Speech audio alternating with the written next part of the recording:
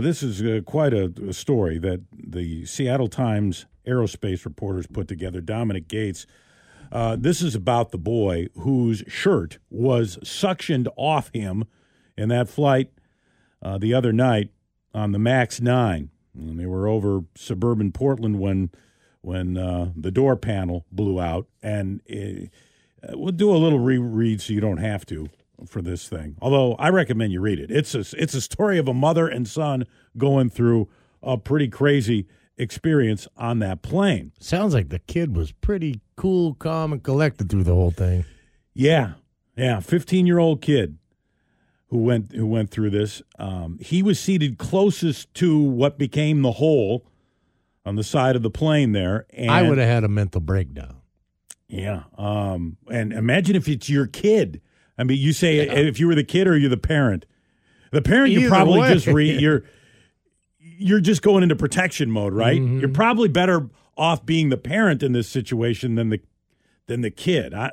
Or maybe he's just a kid, you just don't know any better. But still, he's 15.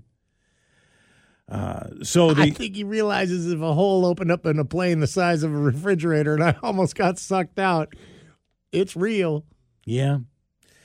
My clothes are heading out into the air there, and I'm still here for now. So the story was told to the Seattle Times reporter. The mom initially did not want to tell the story, but to the public, when she told her story to her friends, they were like, "You have to tell this. People have to know what happened here."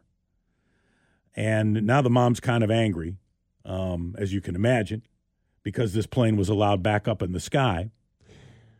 I imagine she's angry, too, because there's probably a couple lawyers that ended up, hold on, let's craft this statement just right. Let's proceed in the right direction here. Well, let me tell you something about the mom. The mom is a lawyer. Okay, then. And she's a former journalist, so she can put things together. Mm-hmm. She knows what to say.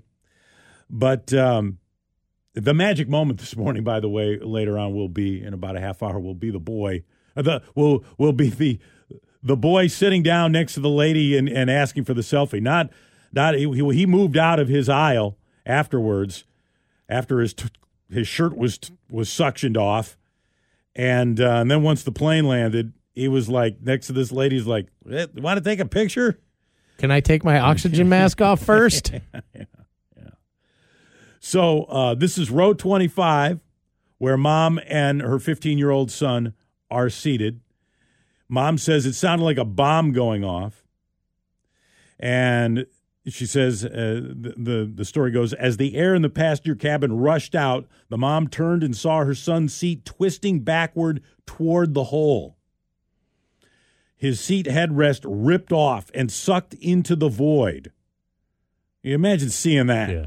I'm in the twilight zone right now. Yeah. I am in the twilight zone. Her son's arms jerked upward. Mom says he and his seat were pulled back and towards the exterior of the plane in the direction of the hole. I reached over, grabbed his body, and pulled him towards me over the armrest.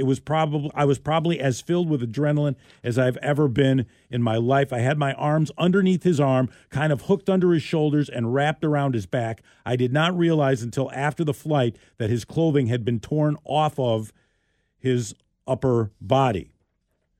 Yeah, jerked the shirt, and didn't he have like a starter jacket or something? Yeah, just pulled it clean off. Like a vest kind of thing that was ripped right off.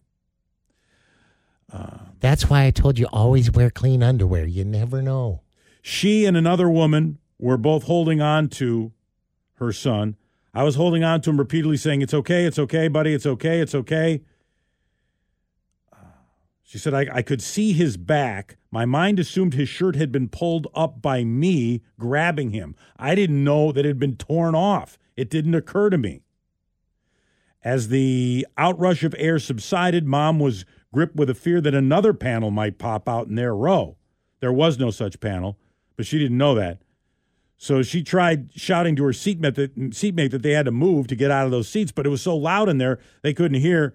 Anyways, they both end up getting out of there and moving. And she said, as they were about to move, she actually hit the flight attendant assistance button after all this happened, and believe it or not, the flight attendant actually came to her row. And I'm going to have to ask you to stay in your seat, please. Yes, ma'am. And the flight attendant, she said, the mom says, I saw the shock on the face of the flight attendant. I remember thinking she didn't even know there was a hole in this plane until that moment. I'm sure she had to know. I mean, that's her workplace. And she'd probably been on thousands of flights and never seen that happen. She knew something was wrong. She knew something was wrong, but maybe shocked her how big that hole was. How big that hole was. Like, oh, okay. I thought maybe it was a window or something. Wow. So at first they got up. Mom threw her son's bag into the aisle. The flight attendant helped them find new seats. When the plug blew out, Mom says I was in go mode. Of course, I was terrified. And the terror doesn't occur to you when you're looking at your child next to a hole in a plane. It's about, I got to get my kid out of here immediately. The terror set in when I was reseated. She said, I'm not a religious person. I prayed for the people in that plane. I don't know that I've ever prayed in my life, but I did. Again, she said she had no intention of speaking to the media until she saw the initial statements from Alaska Airlines in the aftermath of the accident, which emphasized that no one was injured and to her seemed to diminish the severity of what had happened. And she became angrier when she read accounts of how pilots had reported intermittent depressurization warnings for the airplane in the days before Friday's flight. There was a crack in there or something. Alaska told the Seattle Times on Saturday that those incidents were fully evaluated and resolved per approved maintenance procedures, but also that out of an abundance of caution, Alaska had restricted the flight from flying long distances over water. Mom said she's disturbed by that and wants to know if the previous depressurization indications were in any way related to Friday's accident. She said, quote, I'm very concerned that Alaska chose to forego maintenance on it and put that plane back in the sky. Maybe there's nothing to it. I don't know. But if in fact that's the case, I want people to know. People have got to know whether they can trust Alaska.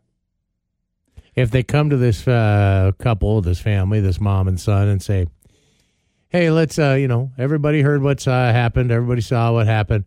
Let's just not talk to the media anymore, and you guys can have tickets. You get the black card. You can fly anywhere you want, whenever you want, the rest of your life. Well, again, Mom's a lawyer, so she's not taking that deal. You wouldn't take that deal? No, I think a lawyer would tell you you can probably get a lot more. You can probably get a lot more than free flights the rest of your life. You saw your son, the trauma of seeing your son almost sucked through a hole, and you and a passenger maybe having to save him from going through that hole. That might be worth more than free flights. That might be worth more than the Alaska Airlines black card. I don't know. Anyway, as Mom exited the plane, the captain came over to her. Mom said the captain, asked me repeatedly if we were okay. She appeared very worried for our safety. I hugged her and thanked her for getting everyone on the ground. In the disembarkation area, the ground staff put up a medical blind shielding Mom and her son and 2 other distressed passengers. The Alaska Airlines ground staff looked shocked, Mom said. Both Mom and her son were injured but did not require urgent medical attention. Mom said at this point she was just focused on her son. He was relatively calm. He's a tough kid. Yeah, he was calm. He was pretty calm. He was looking for that selfie. I tried very hard to set the tone with him as far as how we were going to behave. In crisis situations, I am not one to panic. I slipped up a couple of times when the pilot came out. I lost my composure. When I saw the passenger who had been seated next to me, I lost my composure. Imagine the people sitting at the Portland International Airport waiting to board that flight and go somewhere else or something. We're not getting on that Or plane. whatever, any plane. And you see that thing coming in with a huge hole in the side of it. Like, well, I guess we're not getting on that one. Ours doesn't have a hole, does it? No. Yeah.